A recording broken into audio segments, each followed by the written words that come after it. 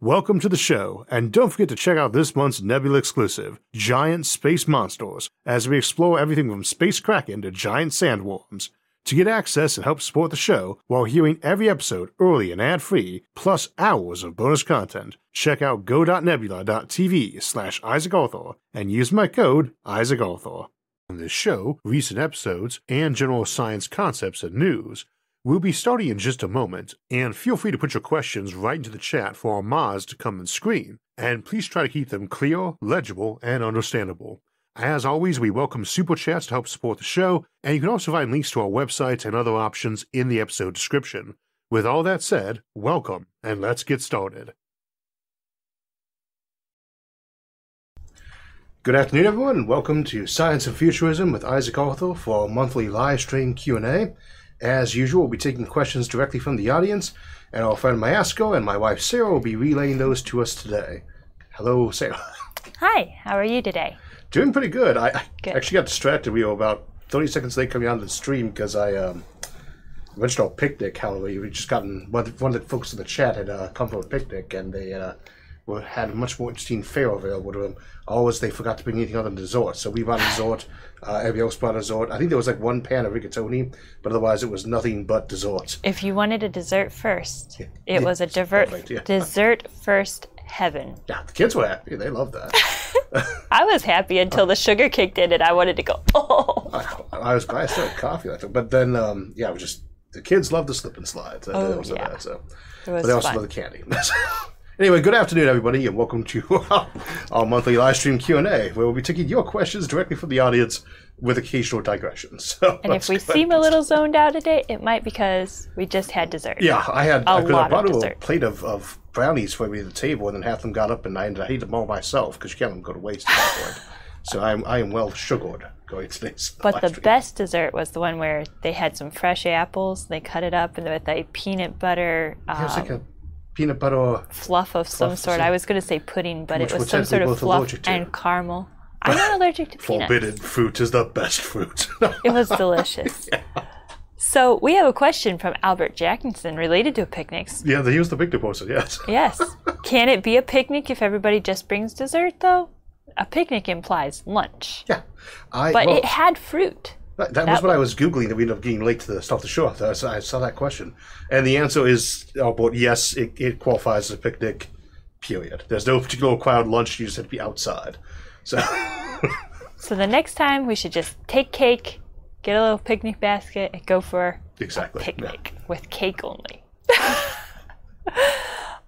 Marlon May says, given all that you know about the Fermi paradox, would you say that projects like SETI are not worth the time or energy?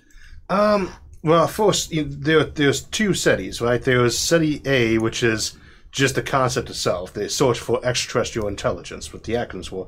And then there's the SETI Institute, which is the best-known group that does it. The two are not quite synonymous, and indeed you often have folks who disagree about the methodology on that, including at the SETI Institute, I should say, because there's a lot of different scientists who are involved in that project who have differing viewpoints on how you should do it. But I would say that it's never not a good idea to look for alien life or other signals. I just don't really expect us to ever find any signals. So you got to listen because you don't know, and we have gotten some good astronomy out of it. You don't know when that might change. If we do it for a few centuries and don't hear anything, great. But you always kind of want to be listening anyway, just to be on the safe side.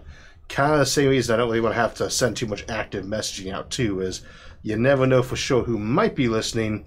And while they shouldn't be in any way hostile to us and probably would already know where we were if we did anyway, because Earth's been emitting signals for over a century and been around a lot longer than that with obvious biosignatures, I really am not expecting that to be a path that produces much. So, at the risk of upsetting some folks, I know it used to be a government program back in the 70s and it got its budget cut by the testimony of folks like Michael Holt and others who are on the rare earth side of the Fermi camp, which is where I'm at too, and I happen to have agreed that it wasn't exactly a good use of funds, but I would not have cut their funding all the way. I think I would just kept it trim and lean. It doesn't hurt us to be spending a few $1 million a year listening to the skies that way. But no, I wouldn't be in for building a multi-billion-dollar probe at this point either. Well, it's hard to choose which question is going to go next. I'm going to skip around a little bit. We have a question from Robert Hawk. Do you think there is any possible way for humans to explain a non-sentient intelligence like the one in the Insight book, what it means to be sentient? How would you explain to something that isn't sentient that it was sentient? How do you explain to something that's blind that you can see? I don't know that you necessarily could. You can come up with analogies, but I think in a lot of those cases, the only way you could double check that would be to find something that wasn't sentient, describe sentience to it, and see if it could give you an answer that wasn't like a chat GPT rearranging of the words that implied that actually knew what it was talking about. But I don't think you necessarily have to be able to experience a concept to understand the concept or explain it to other people. But by and large, it really helps. So I'm going to guess the answer to that would be technically no, but for all practical purposes, yes. So I'd like to thank Crossover Maniac for your super chat. And the question is, have you ever heard about dynamic sailing being used in conjecture with magnetic sails to accelerate a spacecraft to 2% light speed? As with anything with sailing, there's no real reason why you couldn't do it faster than that, too. The one we usually talk about on the show the most, and it's not necessarily the best one, is the laser beaming technique. That's where you just kind of concentrate a beam of sunlight or photons from a direct laser beam onto a sail very far from us. And the idea being there that you can put way more power per unit of sail, but also that as you get further from the sun, you're not really dropping off in strength as quickly. That you can keep a beam on something for a few light days out at least, and at that point in time you have a very good push. Photons are not really your best source of gaining inertia when you're at low speed, though, and so we tend to look like ionized particles or magnetic, solar wind. You can at least get up to solar wind speed off of that. So, and that can be very fast, it can be hundreds of kilometers a second. So yes, right, you could potentially be getting up to 2% of light speed with some of the tricks that combine these things. I've heard so many different versions of how you do that. One would be you capture them to get their speed, then you grab those ions and run them through a fusion plant, like a backward boost or ramjet. Instead of it coming in as you go out in space and grab them, you're grabbing them as they come and hit you from behind. So you've got about the same speed anyway.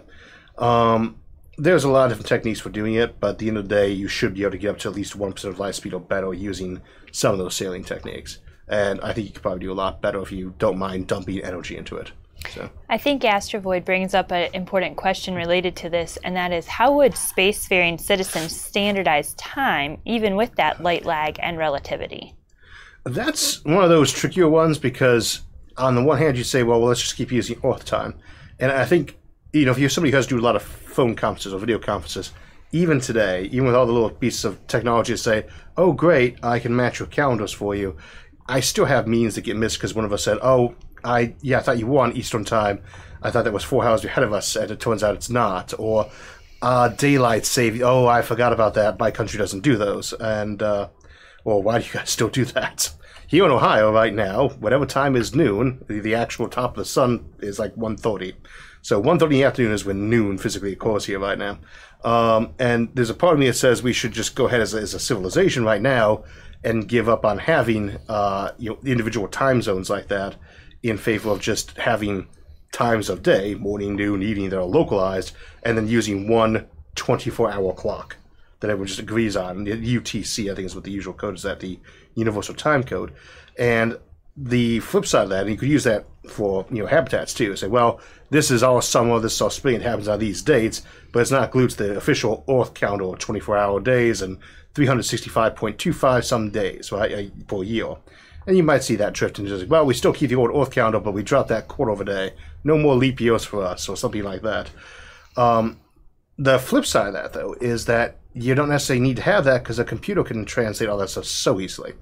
And it would make a lot of sense if translation technology got to the point that when you're talking to people who are light centuries away from you, it just pretty much automatically changed all the time codes to the binary equivalent while it was busy changing all the language so you could understand each other, since the odds of you understanding somebody who was on a planet 100 light years away from us and had been there for a couple centuries, and vice versa, if you've been letting your languages drift, would be like trying to listen to Old English, which is, and I don't mean like Shakespeare Old English, like old English, which doesn't even sound like, well, yeah, it does not sound the least bit like modern English. So,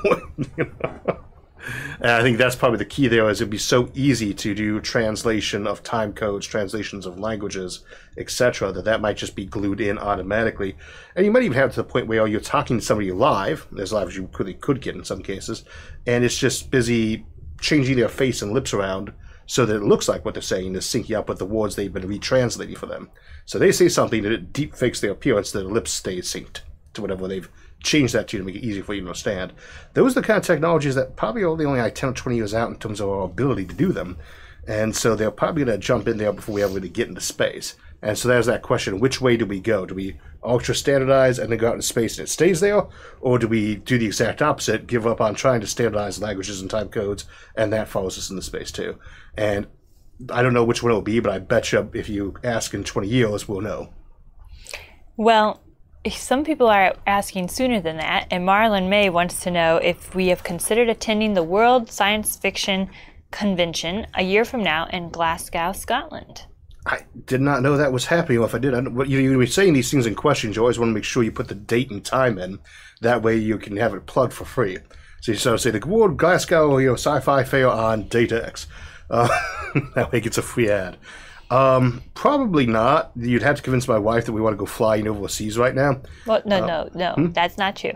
You have to invite the wife, which they did actually include that. My wife is the travel coordinator for our household, and so we are definitely overdue for a trip. But that would be the one. It's harder to convince me actually to get on a plane. But curiously enough, thinking of Scottish sci-fi writers, I finally got to meet Alastair Reynolds not that long back on a little Zoom conference, was making me think of that. He's been my favorite sci-fi writer for a long time. And I got sad news about an update on a book he didn't think he was going to do a sequel to after all. He was exactly as interesting in person, virtually, so to speak, as you would think. And I was right about my guess that he is actually a techno-optimist. He writes very dystopian sci-fi, but he himself is very upbeat about the future of technology. So, nice guy, and if you've never read Alastair Reynolds, I will say he is the best Scottish science fiction writer, period. There you go. Since he's on my top 5 list of sci-fi writers who ever lived, that's probably true. Well, Nulana wants to know if there are any options inside known physics for sci-fi style holograms and volumetric displays. Yes, I would say, Yes, I would say the biggest thing on that is that you have to decide, are you talking like a Robert Picardo style, like Voyager solid hologram, which would be a little bit harder, and or if we're just talking about something that kind of walks around inside your vision.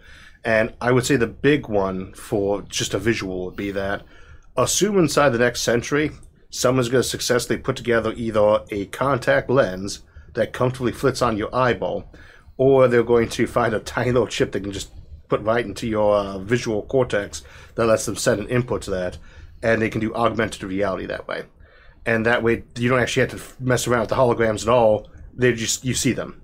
And that would be the same for a phone call, something like that. It's just pumped right into it, on your contact lens or otherwise. Now, on the flip side, you could also have a sequence of projectors throughout a room that, so as they are small and able to follow the person who they're wanting to look at, could constantly send an image to them that felt like they were looking at a hologram in that room. So it's only when you start having multiple people in the room that gets complicated from different points of view.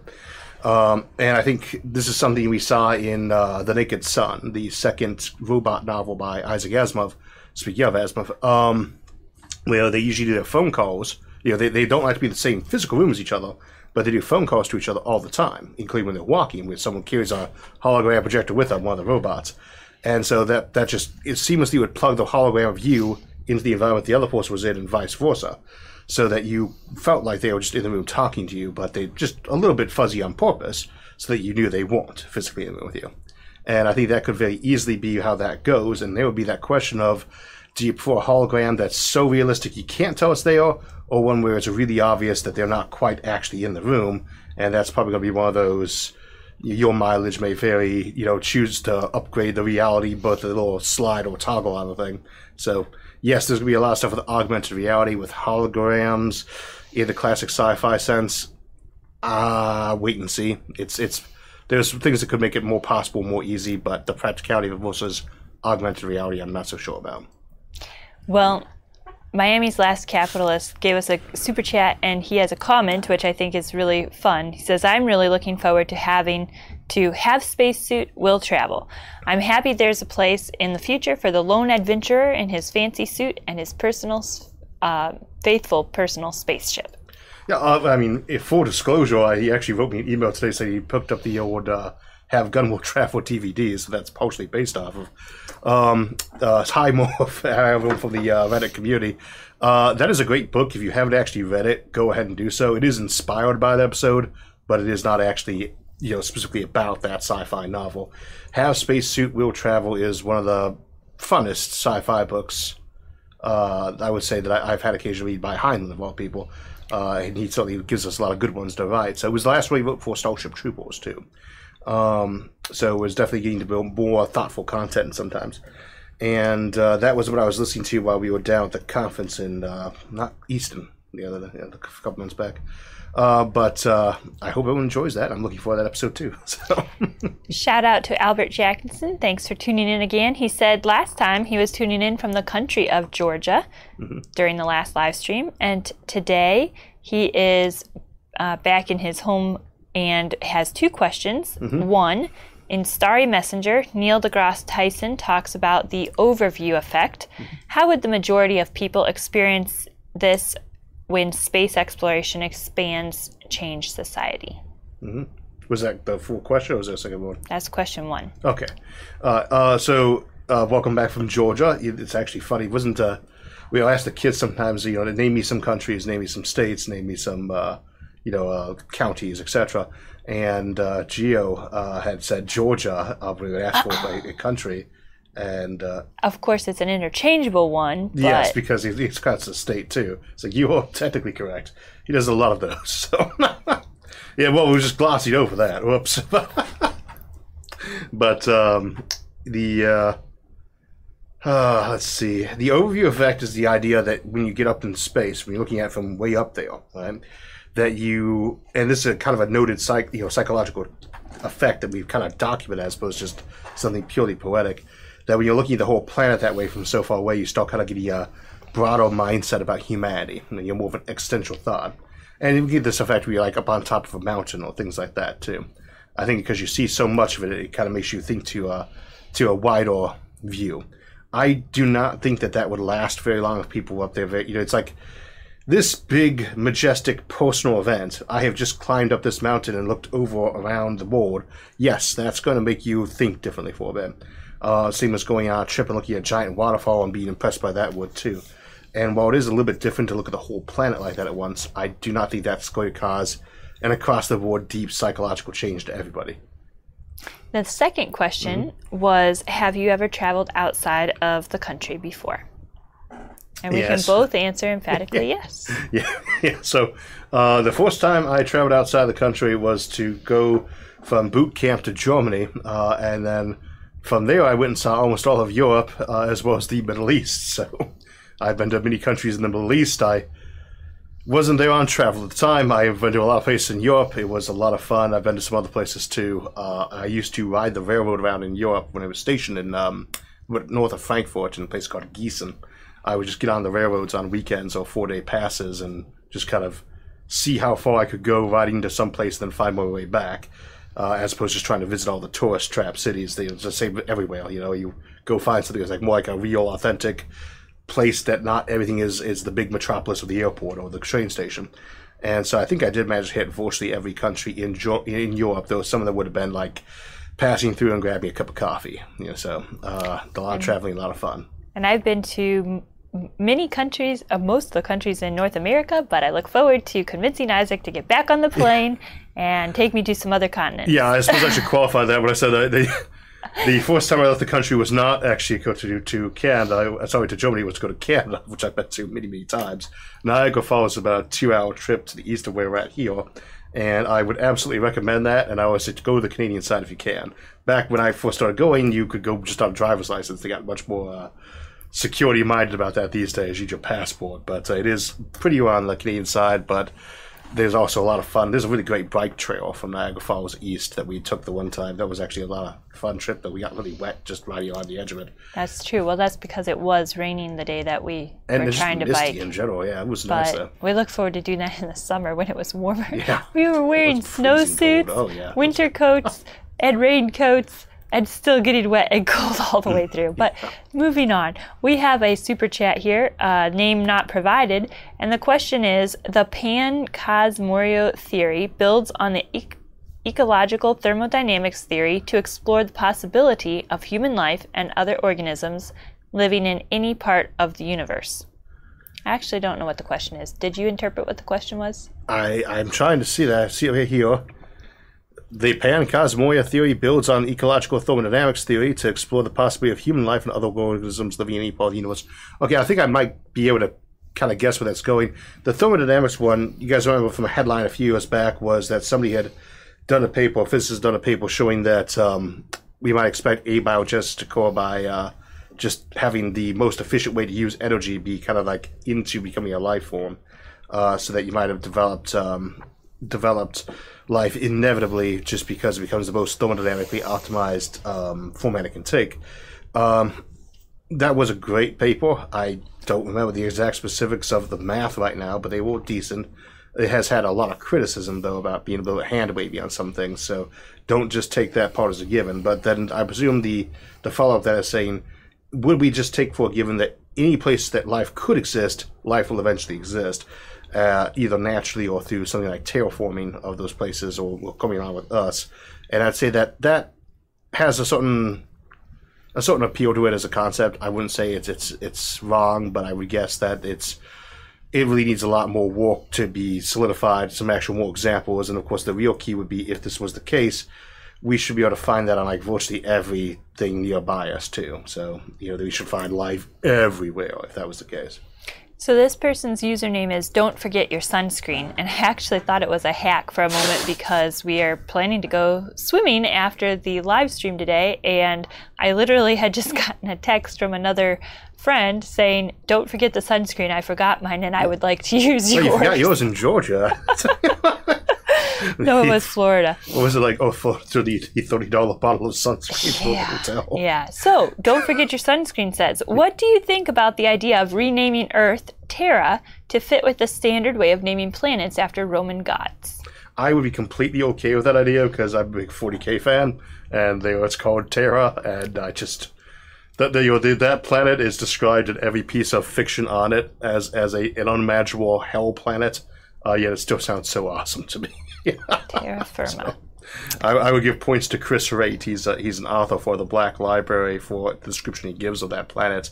It is perhaps the most accurate Ecomonopolis description, albeit a very dystopian one, I have ever seen, because he doesn't lowball his numbers the way that Asimov or anyone writing the Star Wars series, for instance, ever does, where like many billions of people on this planet-wide city, skyscrapers a mile tall in which almost 1 trillion people live. And it's like, well, the math would say that would be much higher. So lots of points to him for actually doing that math correctly. I think that I can't remember what the question was anymore. Yes, I'm all for renaming the planet Terra, but I feel like you would need to make it at least 90% more grimdark for that to be appropriate. Isn't it already terra firma? Well, terra firma is just a word for it, yeah. Yes, so it's just... I guess the name for the planet, according to the old Greeks or Latins, whatever it is, I can't remember which one. Enrico Ferme said, thank you for your super chat. He says, thank you for continuing to make some of the best content on the net to keep us all dreaming of the possibilities of the universe. Your videos and streams inspire others to dream and explore. Cheers. Thank you very much, Enrico. And cool username.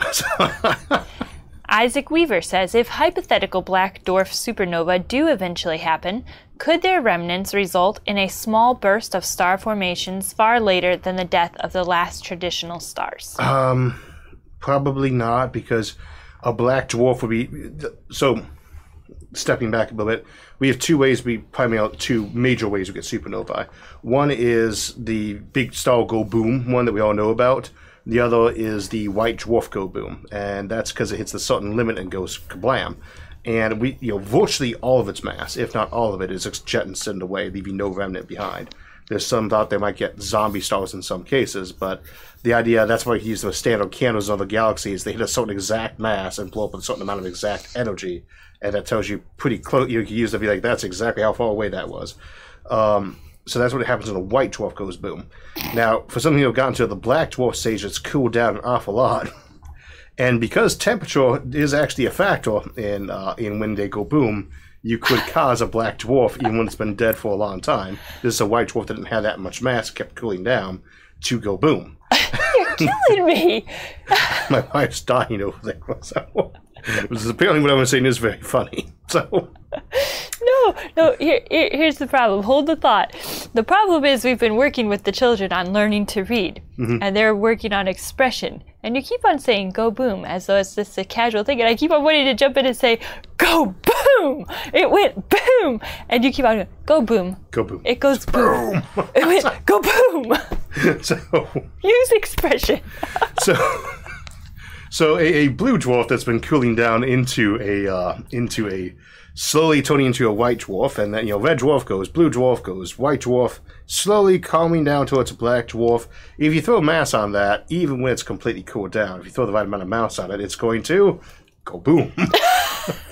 And the problem is, though, that in this kind of setting, you say, what was making cause to do star formation at this point? And the only reason I'd say maybe kind of yes is because whatever finally put all that mass on to make it go boom had to have been something nearby, so that kind of implies there actually is something lying around that could do that still. I don't think the space being pretty swept out, but yes, that is a possibility. The opposite case applies with black holes, because as they start to die, they get brighter and brighter and brighter, so you can absolutely live around one of those. So lots of options on these things. Most of which result in them going boom. Timothy Kuiper says, what effect would a Carrington effect have on today's technology, economy, or society? It's not tiny, but at the same time, I wouldn't expect a CME. I mean, you get a coronal mass ejection, it's going to mess with everything we've got in terms of satellites, in terms of ground-based power, especially the U.S.'s power grid, because we put one up early on, and it was an amazing, great thing at the time, and it's probably now one of the most patchworked and cobbled together power grids out there, because we've been patchworking the same system for far longer.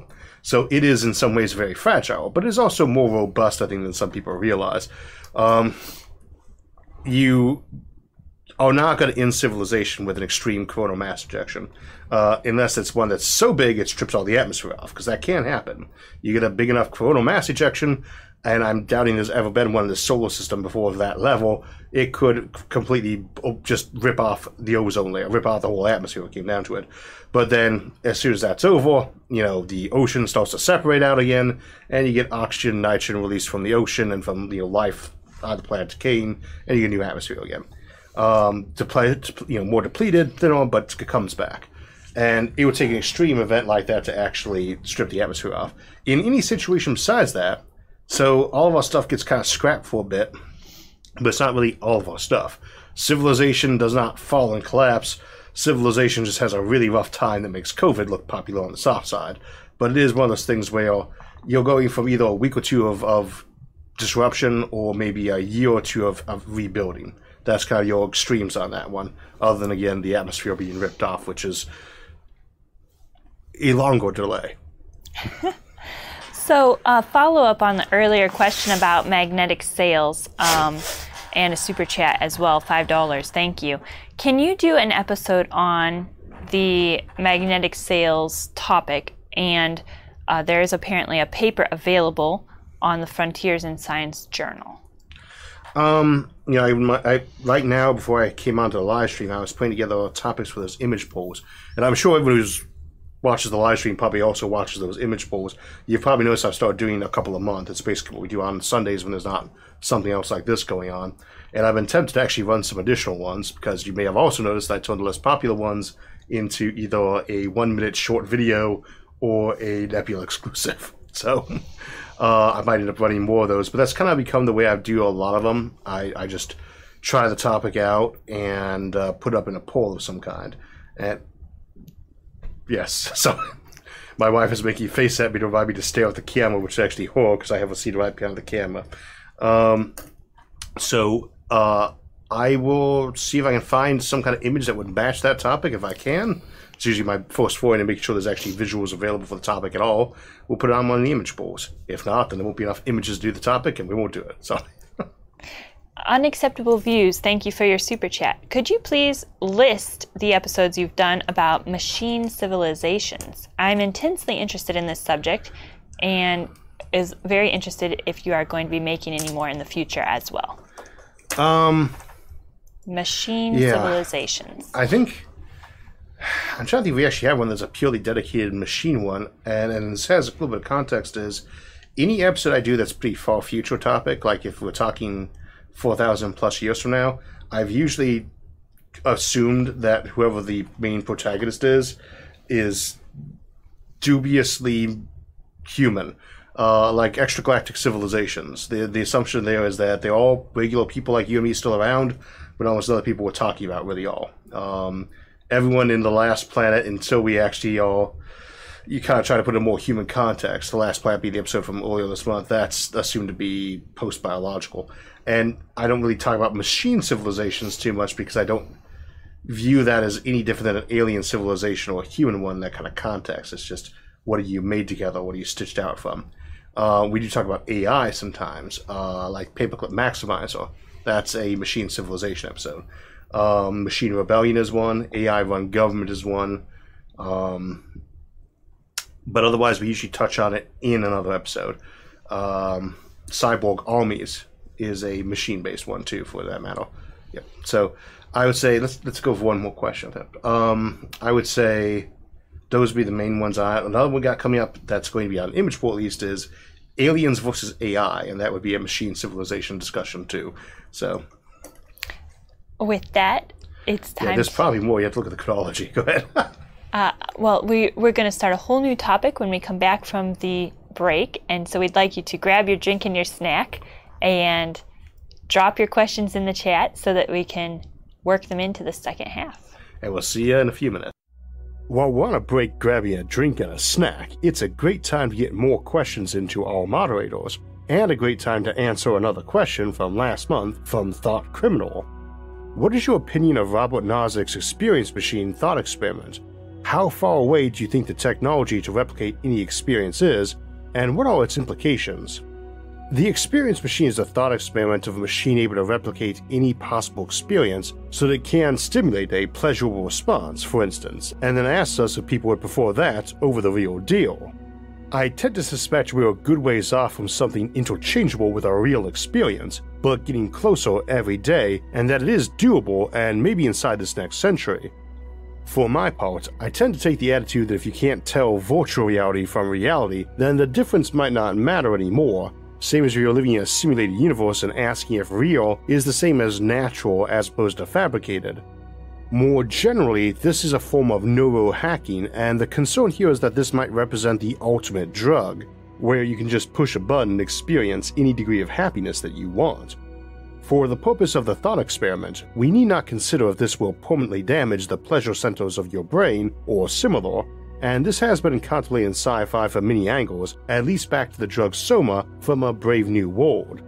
We can't really answer questions like that yet, as we need to know more about how the brain works, but it's hard for me to say that hitting a happy button is wrong in and of itself, especially as it hits the question of what the purpose of life is, and if happiness is a legitimate primary purpose for existing, which has a lot of the same problems personal survival as a primary goal raises. For my part, unsurprisingly, I think the answer is no to either, that those are important goals but not worthy of being the paramount, let alone sole goal of life. But let me suggest a possible Fermi paradox solution of this, and not the kind that ends in your homeworld becoming Slanesh's new capital. Let's imagine sometime in the next couple centuries someone invents this sort of neurohacking, decent AI, a fusion reactor, VR, brain uploading, and 3D printers or nanobots able to repair aging and wear and tear on machinery and people, none of which is very implausible, or even all of it, and in this next century. This is the technology that easily allows interstellar colonization, but it is also the tech that allows you to instead stick yourself in a small personal spaceship and fly out to a small rocky iceberg in space, and suck out all of its fusion fuel and raw materials and head out into intergalactic space on a slow journey. You flip on your super happy button, consuming maybe just 10 watts of power as some brain in a jar, and with a gigaton of fusion fuel and raw materials all to yourself. There's no advantage to reproducing now, as you are semi-immortal and would just need to share those resources. And that's enough fuel to run you at that power consumption for a billion years. And there's enough raw materials in our solar system to easily give everybody that much without even having to start dissecting planets, plus many empty systems beyond.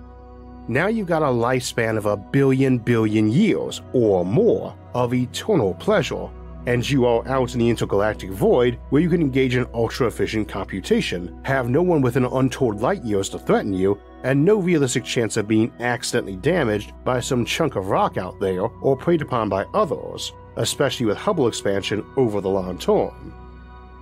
If this sort of experience was as good as the real thing, it is plausible civilizations discover them about the same time they would be able to seriously colonize space, and if they went this path, they would probably go unnoticed by other civilizations during the small window they were looking before doing it themselves. So maybe all civilizations migrate as individuals and small groups to deep intergalactic space.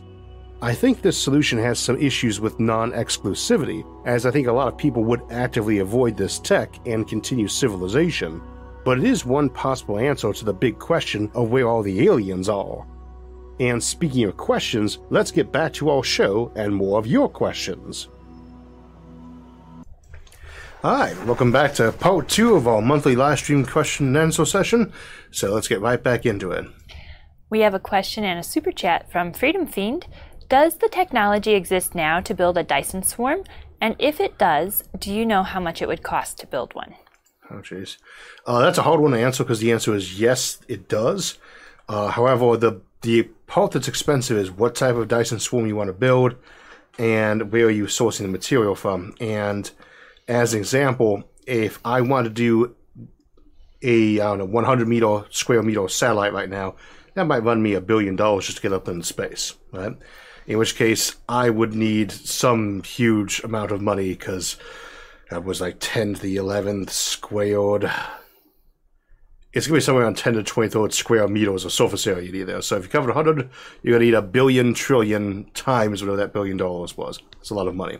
On the other hand, a tube of aluminum foil costs, that's probably about 10 square meters on one of those. What, like $3 or $4? I don't know what's inflation done to. Probably 5. Yeah, so with inflation, about $5 per 10 square meters, or 50 cents a square meter, which is really cheap when you think about it. But if you want to do 1 billion trillion square meters of the stuff, that still means that you're going to need $1 billion trillion, which is $5 billion trillion. A very large number, though. But the thing is, you don't build a Dyson swarm overnight.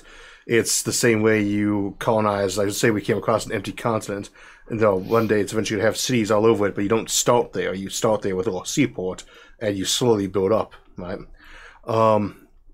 And when you're in space and you're mining all your material off something like the moon, it gets to be, pretty cheap to produce aluminum foil at some point.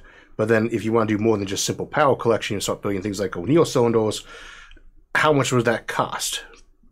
Don't know. Could be really cheap if all you gotta do is design the thing and tell some robots to make a whole bunch more robots and then build it. That's that tricky thing. We will talk about that more in the Starship Factories episode, which is next month's Sci-Fi Sunday. I just got done recording that one, actually, as well as the one right after that. Which is the Sci-Fi Sunday episode, which is Forge Worlds and Industrial Planets. So those will talk a bit more about that, change over the dynamic of what really mean by cost and economics in that context. So we have another question here from Clash. With recent observations seeming to confirm the existence of phosphine on Venus, should Venus be considered a near-term target of human exploration and colonization along with the Moon and Mars? Well, I love that the little screenshot that was up there right there was the one for atmospheric mining. I had not heard that phosphine had been confirmed on Venus. I thought it was kind of the other way around. They thought they hadn't found it, but I don't really keep too much up on that because I don't really think it was a biosignature, which is the main interest there.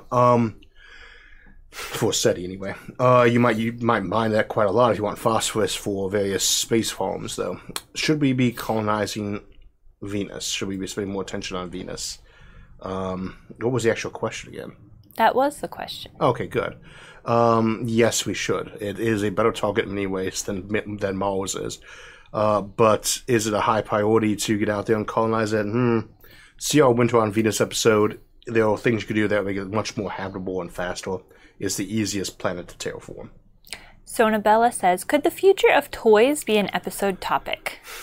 Yes, I will actually write that down. Although I should say that most of my future of some of the episodes tend actually not to do all that great. Like we did when they were off main topics, like the future of sports or the future of pets.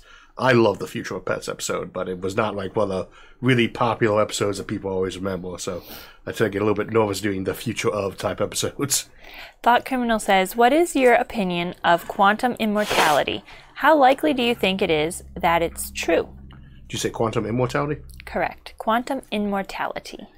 Well, I mean, the basic reasoning is valid enough. It just depends on what the model's right. For those who don't know, loosely speaking, the idea is that if any position, any state can happen again in a finite universe or very large infinite space of multiverses or very long periods of time and space, an infinitely sized universe, that sort of thing, then these things should be happening again. So you should eventually pop back up again, your exact state, right? This is kind of the Boltzmann brain idea, too.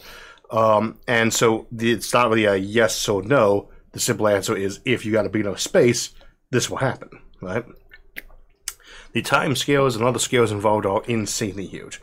And it wouldn't just be you getting, you have situations where you and your entire family, who are all identical, would pop back up again. But with the caveat is that for every time that happens, there should be an untold trillions and billions and gajillions of times where not quite the right thing came out. And it could be somebody with a little bit different memories, or you, but you're missing your nose, your face, your lungs, any other things like that. Because you're talking about whether or not, like, if I shuffle a deck of cards, or if I take a whole bunch of Scrabble tiles and dump them out there, what the odds of having a good book is. So dumping some Scrabble tiles out and getting a award, that's pretty neat. Dumping a bunch of Scrabble tiles out and getting an entire novel is physically possible. Most of the time, it's not going to be a bestseller that come out, though. So just look at ChatGPT. Wolf Unpacked, thank you for your super chat. Contrast notion of establishing colonies on other planets for relocating large populations to space or constructing a space station in Earth's orbit. Which of these options is more efficient? One more time. If you're contrasting the notion of establishing colonies on other planets for relocating large populations or constructing a space station in Earth's orbit, which one is more efficient? Kind of depends on what you're trying to make efficient in this case. Moving large populations. Well, right, is the goal to get rid of people you'd like to not have around? Because that has often been a reason for moving large amounts of populations is we don't want to kill you, but we'd like you to go away. Hello, Australia, So, and so that could be one of those things, or self-exile, right? A lot of people who came to the United States were coming from places where they did not want to be anymore, and where they often weren't welcome. So that the context on it has to always be what's the motivation for moving them. It is always going to be easier to build something in orbit of Earth until this place is so drowned in habitats or ecologies or everything else that you cannot build there because you have to get a permit for all the heat radiation your civilization is giving off. Until that time is reached, you will always be easier to build here. After that, then the question becomes, why did you want to build here? Why do you want to be away, but not quite away? So Kuiper Belt habitats become very attractive. Ones around other stars get very attractive. If the goal for your people going into exile is that you would like to have a gigantic habitat and then a billion others for you to build afterwards, then another star is definitely what you want to be looking at. And so I think that being the question, yes, it's easier to build around Earth, but it is an inseparable question from what the motivation is for the people building the habitat or moving there. We may not always be the same people. You have kind of a comment here from someone that did not provide their name and did a super chat. I tried to email you about the panspermia theory, but I didn't know if you got it, and I could post it here in the comments if you prefer to reply in the stream. I'm afraid I didn't have time to read in the comments. You can paste it if you want. That sounds like a familiar email. When you email things to me, there's always a good chance that I've read it, but didn't have a chance to fully absorb it or reply. Usually, if it was something, if I emailed you back, that means I had a chance to really delve it. But I do get books emailed to me every day, and I do not read the majority of them. I try to prioritize shorter messages. So just email it again. If I'm able to come through, it sounds familiar, I will reread it and reply this time. Warden, thank you for your super chat. What do you think about the proposed Kardashev levels? Yeah, I think I didn't have a chance to watch it yet, but I'm pretty sure John Michael Gauthier just did an episode on whether or not we should get rid of them. I hate the Kardashev scale. I know I've done whole episodes on it, and I finally, after years of having people say what K4, what's a K4, what's K5, I've decided that should be a grabby alien civilization that's got a whole supercluster. That's K4, and anybody who colonized the entire hub of Valium, that's a K5. I don't like the use of the Kardashev scale to talk about levels and scales of civilizations because, one, it doesn't stack evenly. You know, as an example, K1 is a planet. Well, what do you mean? What's using all the energy of a planet? What about a planet that's the size of Mars or a super Earth? They have an entire order of magnitude different sunlight. Do you mean that you're using it? And if so, does that include agriculture, you know, or weather, versus running into your solar panel grid? Same for stars. You know, there are red dwarfs that are of like 1,000th the brightness of our sun, and other stars that have 1,000,000 times the brightness. That's a scale range of 9 orders of magnitude. K2 is that big. Not very useful when it's 9 orders of magnitude. It's like saying, I have a new terminology for planets. We got ones that are this size, that's a planet, and one's the size of Earth, that's a planet, because that's the scale difference there. You know, a couple centimeters the size of a planet. And that would be your K2 scale. You know, galaxies a little bit easier, but then people want it to be even step, like the Sagan scale. It says 10 to the 16th watts, 10 to the 26 watts, and 10 to the 36 watts. And that's really fudging things to stuff it in there. We did do an episode looking at that and ways you can make that a little bit more useful, but it's not a good scale for trying to measure civilizations. And we have to remember, what did Kardashev have in mind with that? It was a SETI method, right? If you're trying to look at a planet and see if it's got an effective civilization on it, you're looking for something that could significantly alter the natural spectrum of that planet. Do you remember the name of your episode on the Kardashev? The Kardashev scale. Yes. There's a couple other ones too, I think. There's been a few so on just that. Google Kardashev scale and you can have a full in-depth look at this topic. At that topic. And then K2 is what significantly alters a star spectrum. And that's the real question on these things. It's not what's a civilization look like when it's like that. It's how would we recognize if someone's civilization had significantly altered a planet, a star, or a galaxy. That's your real Kardashev scale. It's for astronomical SETI. It doesn't talk about anything other than when you've done something to change that to become a loud alien or moving on. Rod, New Zealand, I believe, has sent a super chat. What is the confidence of the standard candle with significantly different metallicity profiles? Metallicity. We just had metallicity. Yeah, we just had another problem. I can't remember the exact details, but it was issues with the Hubble expansion rate, where one of our predictions is very firmly putting it at about, I want to say 72 kilometers per second per megaparsec, and another one's putting it more like 67 again. And these are both increasingly accurately pinning down on a different number. They are becoming more and more certain that this number or this number is more accurate. Before it was kind of a wider spread, and now we're nailing down two different things. That tends to imply one of our fundamental measurements there is off in some fashion we haven't picked up on yet. How confident we are about anything involving standard candles, though, is hard. Remember, earlier I was talking about white dwarfs going supernova. And why we had those as a standard candle is you could see a supernova a billion galaxies away, as it were. You can see ones that were 10 billion light years away. You know, that's great. You can see them. And if you believe they all have the same time when they go off, 1.44 solar masses, kaboom, and that all of it is blown up at once, then you know that's a very narrow range of energies. But that could be thrown off by things. What material is inside it? What was the actual composition based on its age? Did it get a whole bunch at once or not? And then the question of, do they actually blow all the way up? Or do they leave a zombie star behind? We don't know, right? If there's a margin of error on something like that, where we thought it was much tighter, but it turned out it wasn't, that can throw your numbers off a lot. And there's so little we truly know in terms of like really accurate modeling of the dynamics inside of Star Wars based on their mass, their churn rate, what the composition of Star Wars when it joined, would it absorb anything from a binary partner. There's so many things there that could throw them off that you just cannot say yet that those models are super accurate. They're good, though. They're all good. But at the same time, the confidence level, pretty confident. We'll go with that one. That's exactly what that sounds like, too. Pretty confident. So we have another super chat here from Vincent Cleaver. Thank you. JavaScript measures time from 1970 in milliseconds. I expect that we would probably just use kiloseconds, megaseconds, and gigaseconds. Atomic bear hugs. Well, and you know, I've played with that one too, and it's why I say when you got to, there's an episode we haven't done yet, but one day we'll do, probably as an April Fool's joke, called Why the Metric System Sucks.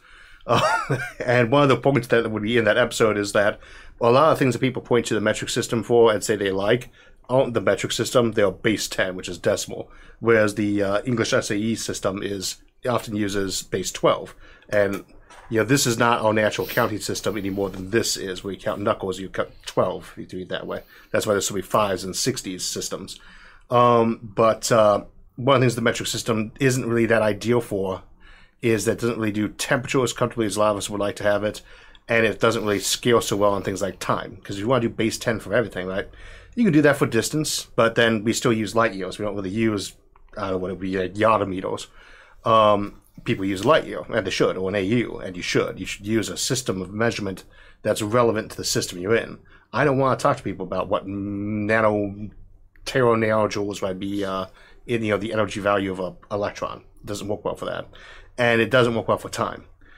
You can do it. It's perfectly fine. You can do a gigasecond. You can do a giga year, for instance, too. But what is a kilosecond? About 20 minutes, right? Or 18 minutes. What is a megasecond? It's like 10 days. It's closer to a week, right? Over a week, though. It's not a very useful number. It's not like it is 10 days either. It's just in that zone. What's a gigasecond? About 30 years. So you could talk about in terms of generations. A generation's like a gigasecond. You can use these scales, but do you really want to afford things in that kind of context? Because it's not really intuitive. And so I would say that using metric time in that kind of context, from the kilosecond or something downward, that's not really going to produce a system that people really want to use. Now, does it matter to a computer? No. So if you got a computer that's keeping track of it, but then why not just use a binary measurement time instead of a decimal-based one, right? So again, some things don't scale well by trying to just put prefixes on them. And I think that it's easier for sometimes just to have a different year that people know that's more native to whatever discussion is, like a light year or an astronomical unit, than is to pack on another prefix, because it's not like when I tell people, good God, a petameter or a petajoule, that they just know what kind of scale I'm talking about off the top of my head. You know, that these are not terms that really go very well. All right, I'd like to give a shout out here to Nut5 for their 100 crown super chat. Thank you for supporting the live stream and the program. And we have another question here from Michael Beacon with a super chat. What do you think of moving an O'Neill cylinder at faster than light speeds? Do you think coming out of faster than light would have a dark helmet from Spaceballs effect? So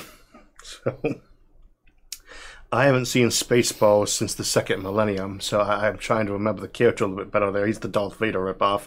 But I'm trying to remember that actor's name, Rick something that played him. Great movie. Haven't seen it in years, though, so I'm not positive I remember what that effect is. Other than they stole a planet's atmosphere with a vacuum cleaner, which was good. So, okay. I do not tend to... I mean, if you're familiar with the show, there's not really going to be a scenario where I think the word O'Neill cylinder travel at faster than light speed is a realistic statement. So.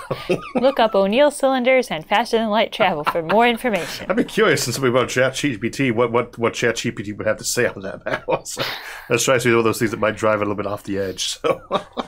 Simone Zada, would a project to build a Livestream loop connecting South America and Africa to bootstrap the building of an orbital ring to hang static stations from be doable before the turn of the century? I mean, technically speaking, it's good to do right now. It's just, the idea there would be, you don't have to put a Livestream loop at the equator, but like every other launch assist vehicle, it works a little bit easier that way. I think you'd have a lot easier time trying to do a tethered ring inside either the Atlantic Ocean or the Pacific Ocean, because then it's actually going to run by all these really valuable ports, whereas there's not that much built up on the equator, especially in terms of countries that have the kind of finance and economic clout to build something like that. When you get around to it, though, all you need is 2 good-sized nuclear reactors, one on each side, and ideally a very nice room temperature superconductor would help a lot too. But sadly, that doesn't look like that one's on the horizon immediately at the moment either, which I'm still a little disappointed about, but was not surprised by. But although I would say the biggest upside personally from the LK-99 incident was that our old episode, The Impact of Superconductors, got a whole bunch of new views on it.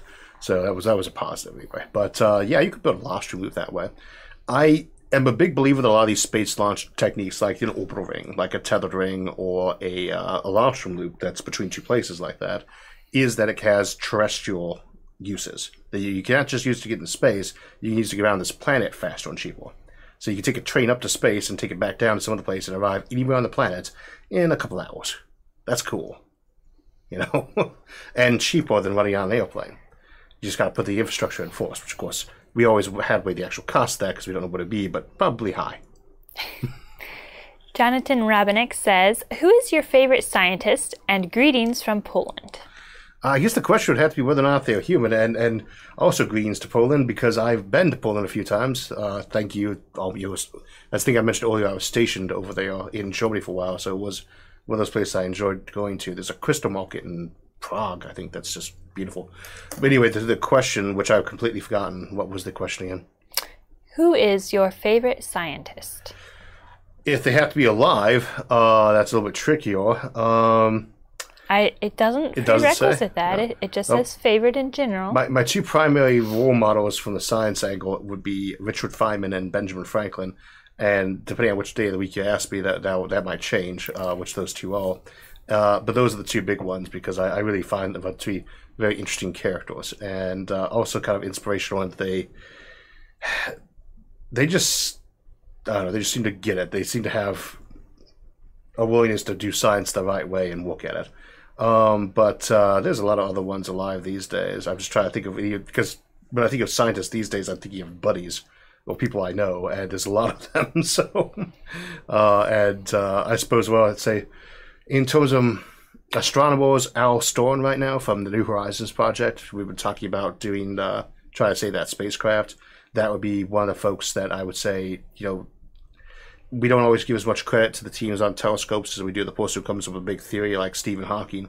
But him and Eric Smith, I think from James Webb, the work that they and their teams do to just kind of progress the needle in terms of astronomical knowledge is huge, and it should be considered the kind of same zone that we think of for folks like Tycho Brahe or Kepler himself, the original Kepler. And so, in terms of the modern times, I'd say a lot of those folks would be on my list of living scientists I'd like a lot. Roger Penrose would be another one.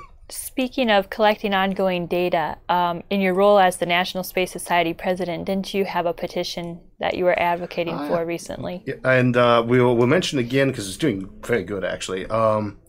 The petition for New Horizons spacecraft, right? We're trying to rescue that spacecraft, which is what brought that to mind. The National Space Society started up a petition for that. Me and Hoyt, our executive vice president, signed on that to start things off. And a lot of other folks have jumped in on it, thankfully, too. And I think we just passed 2,500 signatures. And I would know that a very, very large portion of those come out of this channel. So everyone who has signed that, thank you. If you haven't, assuming you're willing to, please do. Now, what is this petition about? It is a petition to encourage NASA to find some additional funding to keep that spacecraft going, because we spent $1 billion to get out there. It's doing amazing work right now still, and because shutting it down prematurely or putting it into a tender mode for a little while to save a couple $1 million just seems like a lack of ongoing data collection. Yeah. This just seems like a non-optimal use of funds. Keep the spacecraft going. Keep letting us find out more about the Kuiper Belt. See our Comet Mining episode. Flick over that because it's got the link in it right there. I don't think I have it pasted onto this one yet. We'll also have it in this week's upcoming episode again too. So at change.org, that petition, it's doing great, and I hope you all sign it. Parker Brown, thank you for your super chat. Greetings, Arthur family. Isaac, what do you think about the idea of a planet-sized organism along the lines of a giant cell? Plant-sized organism the size of a giant single cell. I think that would be a hard one to, like, something multicellular, like a gigantic algae planet, would be a little bit easier to see. Best fictional portrayal of that, I would say, would be Peter Hamilton's Morning Light Mountain, a very, very xenophobic alien's hive mind from his Commonwealth saga. Novels Pandora's Stall and Judas Unchained. Very good books, those. But I think it's a very plausible scenario, to be honest. You see that in Alpha Centauri, the video game from Sid Meier around the 20th century. I like the idea of some kind of intelligence being able to arise in a non-predator prey cycle, where, whatever reason, the entire planet has to be developed in intelligence as kind of a unified whole, possibly as a parasitic organism, but difference does that make at that point. And kind of that's always struck me as a very plausible scenario for something in between a boltzmann brain and the process that we would presumably have gone through. I'm going to try to fit 3 more questions into the minute we have left. I will try to fit answers into them. Bolaji, thank you for your super chat. Might it be possible to resurrect the ancient dead by means of something like reverse psychohistory if backtracing particles is too difficult? Well, I can tell you right now, backtracing particles is absolutely too difficult, but trying to reverse engineer the people, you could get the culture, right? Probably pretty well. I think we could figure out enough to be able to replicate a fake, medieval village 1050 AD or something like that, even if we didn't know the names of anyone who lived there. I think we could do a very realistic one on that, but it would be a fake one. It's not going to be the person who actually lived there. That's not going to let us happen. That's going to be their individual memories.